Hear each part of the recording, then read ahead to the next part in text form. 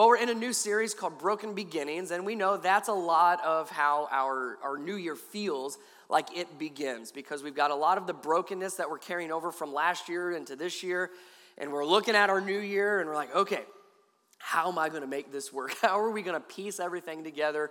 A lot of high hopes, a lot of great resolutions, but in reality, if we're honest, there's probably a lot of brokenness that we're hoping and praying gets mended as we walk through this new year. Reminded of when I was growing up, I played baseball, and no, I did not play the travel baseball that the good kids played in. I was in my kid needs something to do, so sign him up for baseball. That was the baseball league I played in. And so I was probably 6 or 7 or thereabouts when I was playing. And there's two types of moms. And there's the athletic moms that are, athletic and sportsy and very competitive and coordinated. And then you just have good moms. And my mom's just a good mom and not athletic whatsoever. But she knew that I was going to be playing baseball. So she said, hey, let's go out in the backyard and let's practice. I said, oh, that's great. So we go out, so we start throwing. Again, 6 or 7 years old, never played baseball before. So we start throwing back and forth, not bad. And she's like, okay, let me make you reach for it. I said, oh, that's great. So started reaching for it. She started giving me some grounders. And then she said, all right, now let's speed it up a little bit. I said, okay. And I didn't even get in my stance. And this ball comes flying at my face, pops me right in the nose. I mean, right smack in the middle of the face. So here's this 6, 7-year-old getting ready to start baseball, just got beamed in the face with a baseball by his mom. Now I'm crying. I've got blood and tears. She feels terrible because, I was supposed to be helping him, and that obviously didn't help. But she does the mom thing of, okay, you can do it. Let's get back. Let's try it again. So this is where my timidity comes out in me. So I get back ready, and I'm like, okay, Mom, I'm ready. She started to say, no, Brian, you got to put your glove down. I said, not a chance, Mother. Right here. Now, why is that? Is it because I didn't love my mom? No. Is it because I don't trust my mom? There might have been a little bit of that. But that's where we get that phrase, flinching, from. We flinch. And so it took quite a while. And even now, when we got back from visiting our family and my boys were playing, I said, don't let her throw anything in your direction. I remember what it was like. So, for about a year or two probably, I would catch the ball like this. It took a lot of time and healing and counseling to be able to catch the ball like a normal person. Again, it's because of that, like we said, it's that phrase flinching, that word flinching. We flinch because we have a very good memory. We flinch because we remember something that happened that hurt us, that we react to, that we don't want to have happen again, and so we flinch. And so often we walk through life with that constantly in our minds. We're constantly flinching because of what had happened. We're constantly held back by our past. Now, we will typically hold on to our past for one of two reasons, and sometimes both. The first one is pride. We hold on to our past. We're held back. We're almost held captive by our past because of pride. Now, all the husbands, you're about to get one of these by your spouse sitting next to you, because this is the glory days. It's, way back when, and we tell the same stories, and we never can get past the good old days, the glory days. Things never match up to those days. So we live in the past because we continue to relive the past, and nothing will ever match up to that, we think. Sometimes we're held back by our pride in our past. Other times we're held back in our past, and it's paralyzing, by paralysis. Something has happened to us. We saw something happen. We were in an environment that our memory remembers, and so we flinch. And we want to move forward, but we truly cannot. We're paralyzed because of our past. So the question we ask is, how do I get past it? How do I move past my past? It's a new year, it's 2018, I've got resolutions, I know what I want to do, I know what I want to change, I know who I want to be, and what I want to become by the end of the year, but I just can't seem to do it because of the past. So let's ask that question this morning. Before we jump into anything else, how do we move past our past? Regardless of your resolutions, regardless of what that brokenness might be, how do we move past our past? If you got your Bible, head over to Philippians. That's what we're going to look at this morning.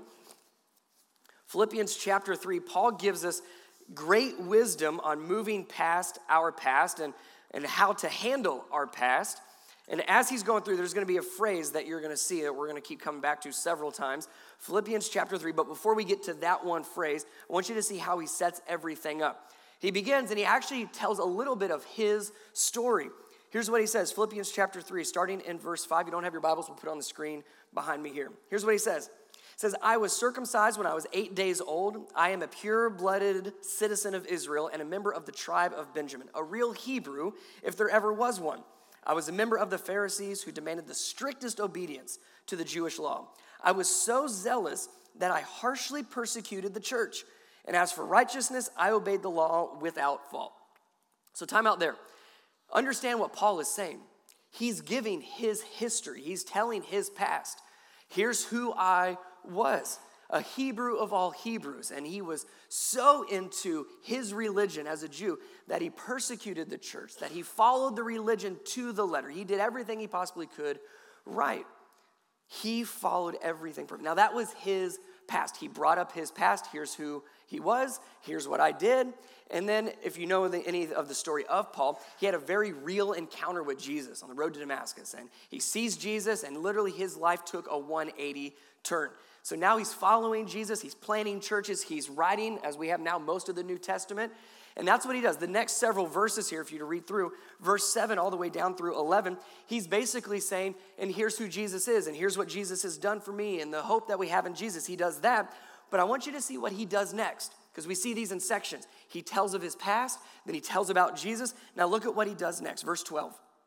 I don't mean to say that I've already achieved these things or that I have already reached perfection, but I press on to possess the perfection for which Christ Jesus first possessed me. I know that's wordy. We're going to come back to it. Verse 13. No, dear brothers and sisters, I've not achieved it, but I focus on this. And what's it say here? What's these two words? This thing. I focus on this one thing, forgetting the past and looking forward to what lies ahead. I press on to reach the end of the race and receive the heavenly prize for which God, through Christ Jesus, is calling us.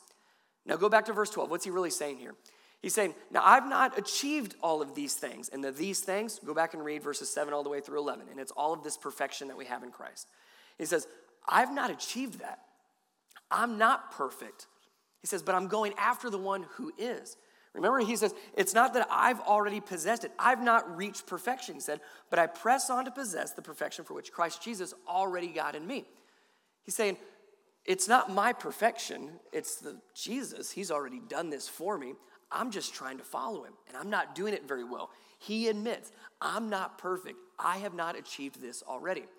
That verse 12, we might call this like the Christian effort. This is the good works or the faith with works that James talks about. This is I believe in Jesus, I have him in my heart, so now I'm going to try to live like him. I'm going to try to follow him. I'm going to try to do what he would ask me to do, the Christian effort. And Paul is very clear. I'm doing that, but I'm not doing it well. I have not obtained it. I have not achieved it. I am not perfect. I haven't got it all figured out. This is why we say around here a lot that we stumble in the right direction. That's what Paul's getting at. He's saying, I'm aiming over there, and I'm going to try to get there, and I'm not going to do it perfectly, but I'm at least aimed in the right direction. We stumble along the way. We stumble in the right direction. The idea that Paul has everything figured out is obviously false. He says, no, that's where we're heading. I've got my eyes set on the right thing, Jesus, but I don't have this all figured out. He stumbles in the right direction. That's what we say here a lot, stumble in the right direction. And then look at verse 13. Again, he reiterates, no, I've not achieved it. I don't have this figured out, but I focus on, and what was those words? This what?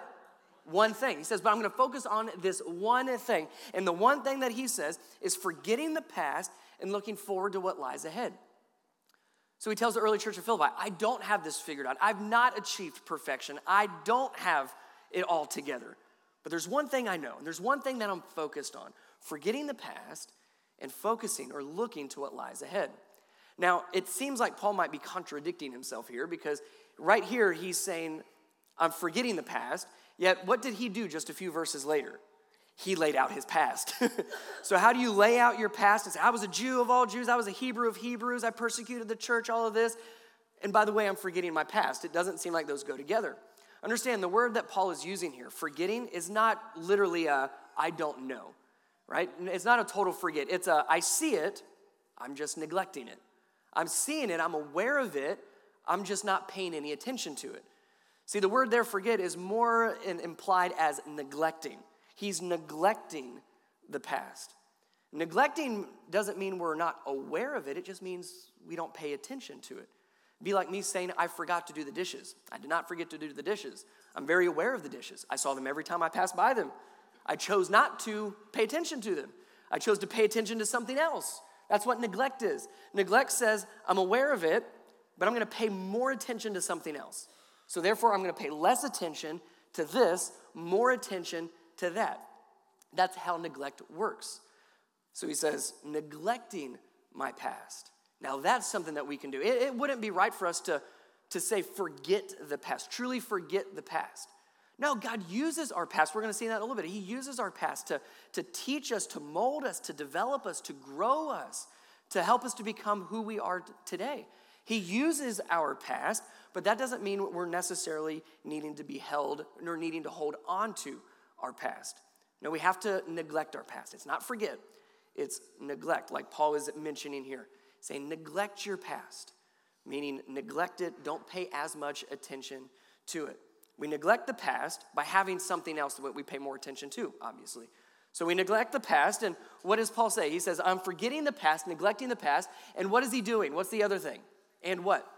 Yes, and looking forward. The and is important. Go back and look. He says, no, dear brothers and sisters, I've not achieved it, but I focus on this one thing, forgetting the past or neglecting the past, and not maybe, I'm thinking about it. It's an and. They go together. You have to have both. I'm forgetting the past and looking forward to what lies ahead. You have to have both. If you're going to pay less attention to one thing, you have to have something you're going to pay more attention to. You can't just neglect it. That's where we get stuck, quite honestly. Well, I want to neglect the past. I want to be able to move on, but we don't give ourselves something to refocus. We don't give ourselves to redirect towards at all. And that's where we find ourselves often, and that's where we tend to get stuck, is we say, okay, I'm trying to move past my past, but we don't give ourselves anything else to move towards, ever. It'd be like if I were to tell you, hey, everybody, don't think of a crimson elephant. Yeah, some of you chuckled at that. What are you all thinking about? A crimson elephant, aren't you? Yes. There's somebody that got it. So you have to have something to think of instead. You have to think of something else. And so what Paul says here is neglect the past, but here, do this instead. Look towards what's ahead. Neglect our past by looking forward to the future, by paying more attention to the future. Now, when he says looking forward, that's his phrase there. It says, I neglect the past, I forget the past, but looking forward to what lies ahead. We could look forward and not do anything. Right? I'm looking forward right now. Well, to you, it's backwards. To me, it's forwards. I'm looking forward. I'm not doing anything. But what Paul is getting at, again, if you look at the original language, what he means is this extension. That word looking really means moving towards. It's an extension. It's a stretching. It's reaching to what's forward. So we neglect our past by stretching, reaching, and extending to what's ahead of us. And what's ahead of us, he tells us, verse 14, I press on to reach the end of the race and receive the heavenly prize for which God through Christ Jesus is calling us. That's eternity with him. That's hope. That's the end of the race, as he says. So we neglect our past by reaching for what's ahead of us. Doesn't mean we've obtained it yet. We're not there yet. We're not at the end yet. But that's what we pay attention to. And we pay more attention to what's ahead of us than what is behind us. Now, we can only do that because of Jesus' forgiveness. Understand that. We cannot let go of our past without forgiveness. And if you have Jesus in your heart, if you have asked Jesus to be your Lord and your Savior, like the song that we sang, that grace has covered us, if you live in that grace, you need to hear this morning. You are forgiven. I mean, really, not just, yeah, it's church, you're supposed to say that. I know it, I'm a Christian. No, you are forgiven. You are forgiven. There's nothing in your past that he has not forgiven if you are in him. You are forgiven. And that forgiveness is what frees us from our past. Without forgiveness, we're still tied to it because we can't get past it. Jesus' sacrifice on the cross, his resurrection from the grave, allows us to be freed from our sin. Scripture tells us that our sin, our trespasses are as far as the east is from the west. They are removed from us. So we are no longer held captive by our past, but we get to reach and stretch and move towards the hope that Jesus has promised us. Unless we have that forgiveness and unless we've accepted that, we can't move past it. And unfortunately, that's where I've had a lot of conversations with people. They're trying to move past their past. I'm like, well, have you let Jesus forgive you yet? Well, I really need to work on me first. It doesn't work that way.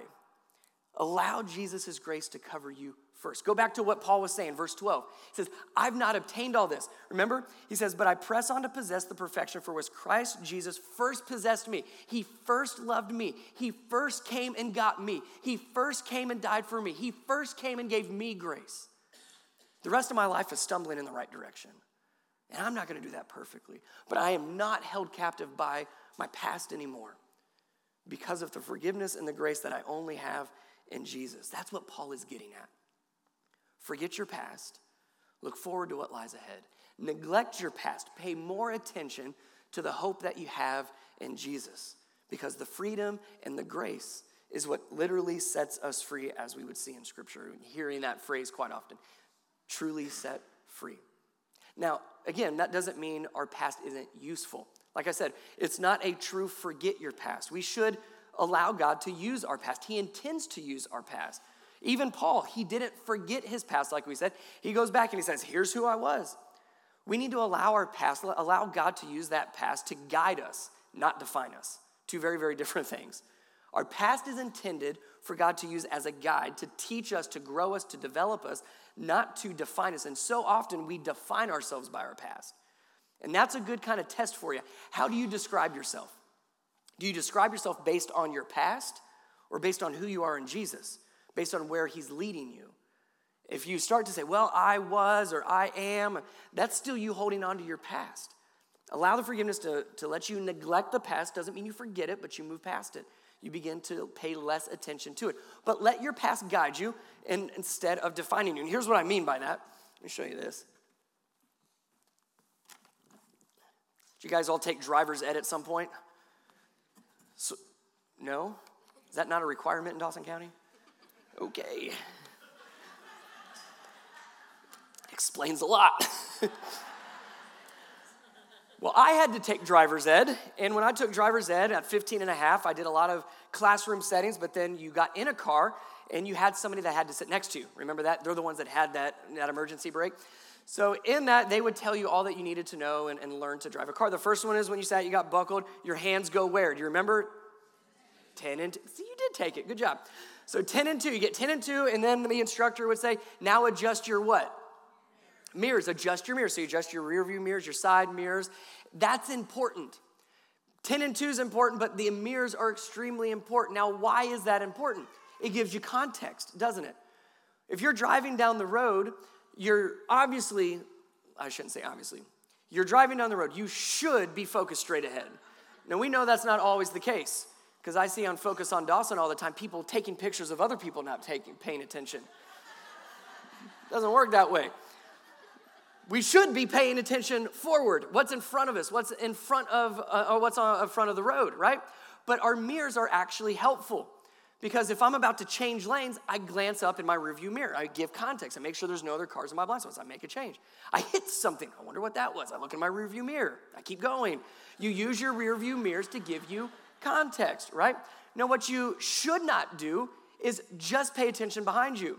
If you're driving forwards, this is a bad way to drive.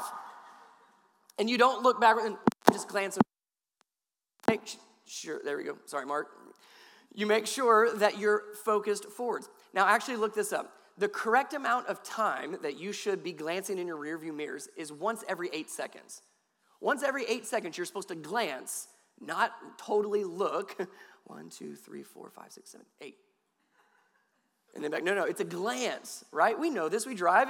It's about once every 8 seconds you're glancing in a rearview mirror. You're looking in your mirrors to give you context for your surroundings. That's what our past does for us. It gives us context.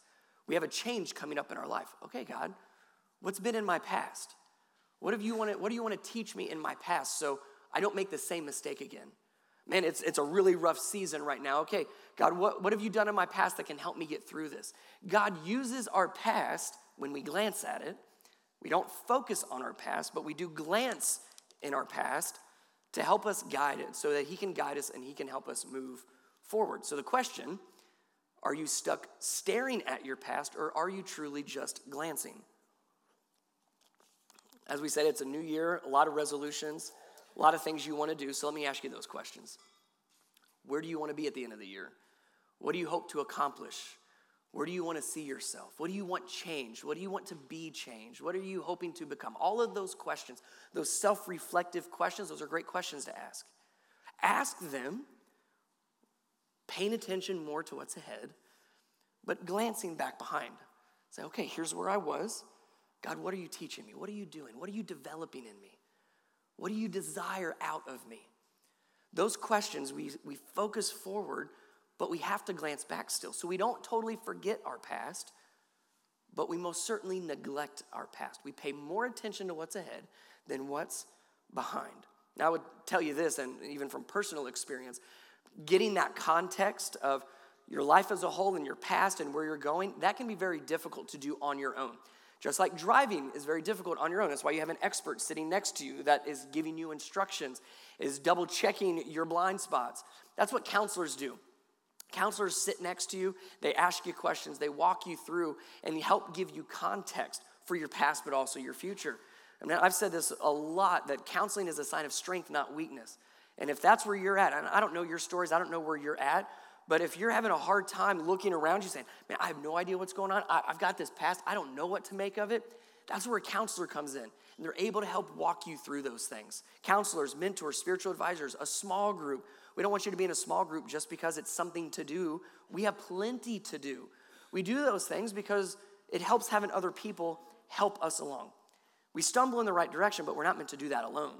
So that's why, again, we say we stumble in the right direction together. If counseling may be helpful for you, beneficial for you, mark it on your communication card. We got great counselors that we recommend, and that's between you and them to make an appointment. But don't let the past and your desire to remember, stretch and reach for the future, don't let those be competing, because you can't hold on to both. You can't stretch and reach forward if you're still stuck and holding on to the past. If you need somebody to walk you through that, please take advantage of the resources of the right people around you at the right times to walk you through it. So here's how he finishes, the last part. Philippians chapter 3, very next verse, verse 15. Here's what Paul says. So he understand these chunks that he said. He's given his past, then he's kind of proclaimed and preached to Jesus, and then he said, here's what you do with your past. You neglect it, you look forward. Here's the last part that he says, verse 15. Let all who are spiritually mature agree on these things. Are we all spiritually mature and we agree with Paul? It's a good thing to agree with Paul. He wrote most of the New Testament.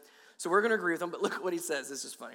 If you disagree on some point, I believe God will make it plain to you. In other words, you're wrong and I don't care to explain it again. That's just great. I'm going to start using that with my kids. It's like, let all of my children who are spiritually mature agree with their father. If not, perfectly, God will make it plain to you. I don't think they'll get it, but it'd be nice if that's how it worked. Verse 16. So he basically makes a disclaimer. I'm right, you're wrong, and if you disagree, I don't care. Verse 16, he says, but we must hold on to the progress. We hold on to that progress.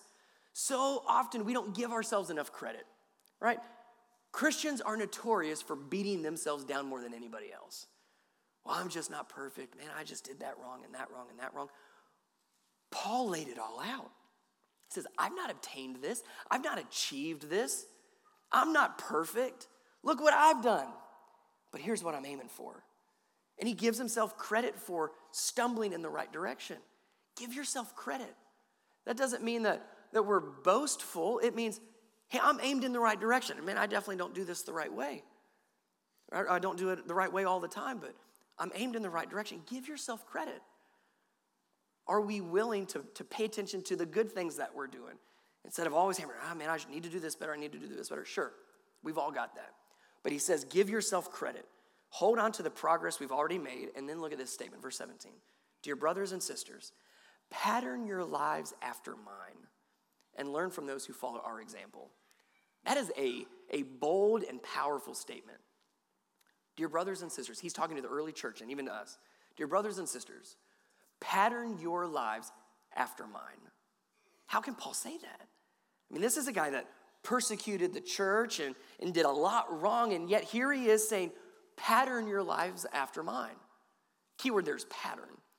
He's not saying, do everything that I've done. No. He's not saying, follow in my footsteps. He's not saying, make every decision I've made. No, he's saying, pattern your life after mine. What's his pattern? Doing it the wrong way, recognizing it, stumbling in the right direction, and then doing all that over again. He says, follow that pattern. Paul says, we all have a past, and he's got as we would call it, a terrible past of persecuting the church. But we all have a past. We've all got a past that we're probably holding on to in many ways. He says the pattern is exactly that one thing. Follow my pattern, he says, of letting go, of neglecting the past, and striving and reaching for what's ahead of you. That's the pattern he tells us to follow. I began as I was studying and just reading through this time and time again over the last couple of weeks, started to ask, could I say that? Could I look at my kids and say, pattern your lives after mine? That doesn't mean do everything I've done. Doesn't mean make all the mistakes that I've made. It means, can you follow my patterns of when I make a mistake and when I do it wrong, how I redirect, how I neglect and then redirect?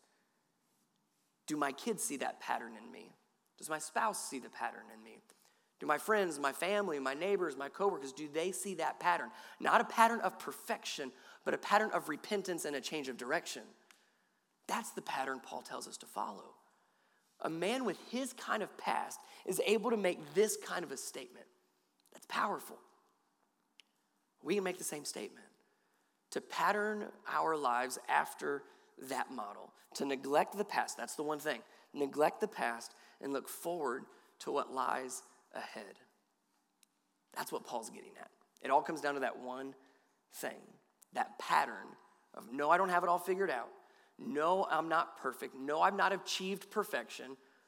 But I forget or neglect the past and I look forward to what lies ahead.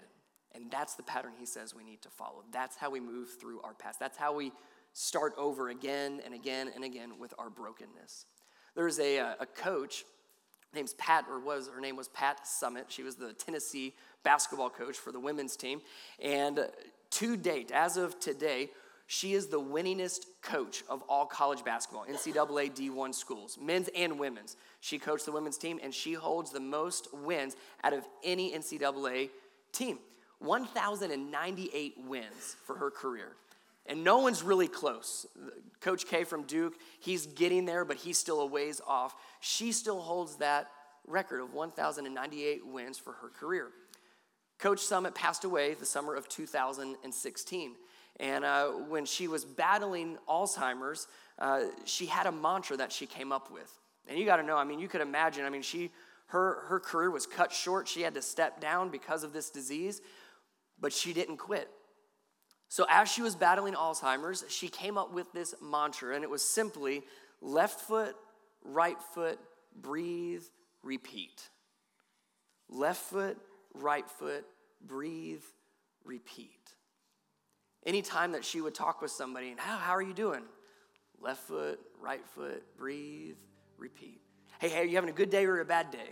Left foot, right foot, breathe, repeat.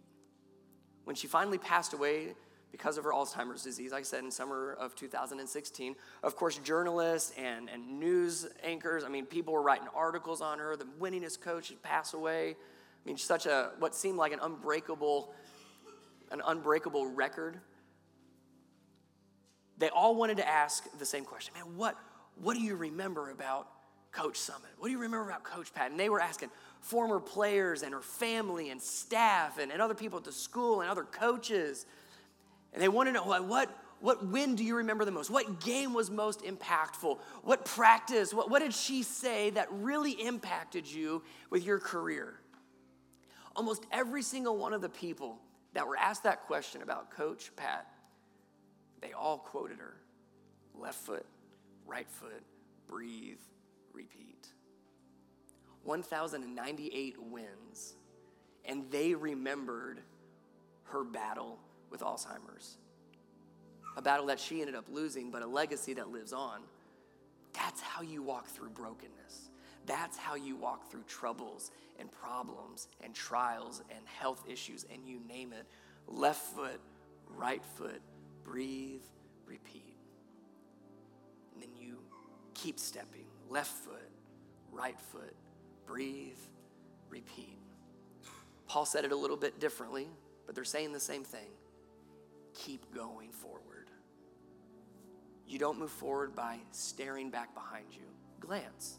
Let it teach you, let it guide you, let it grow you, let it develop you. It's part of who you are, for better or for worse.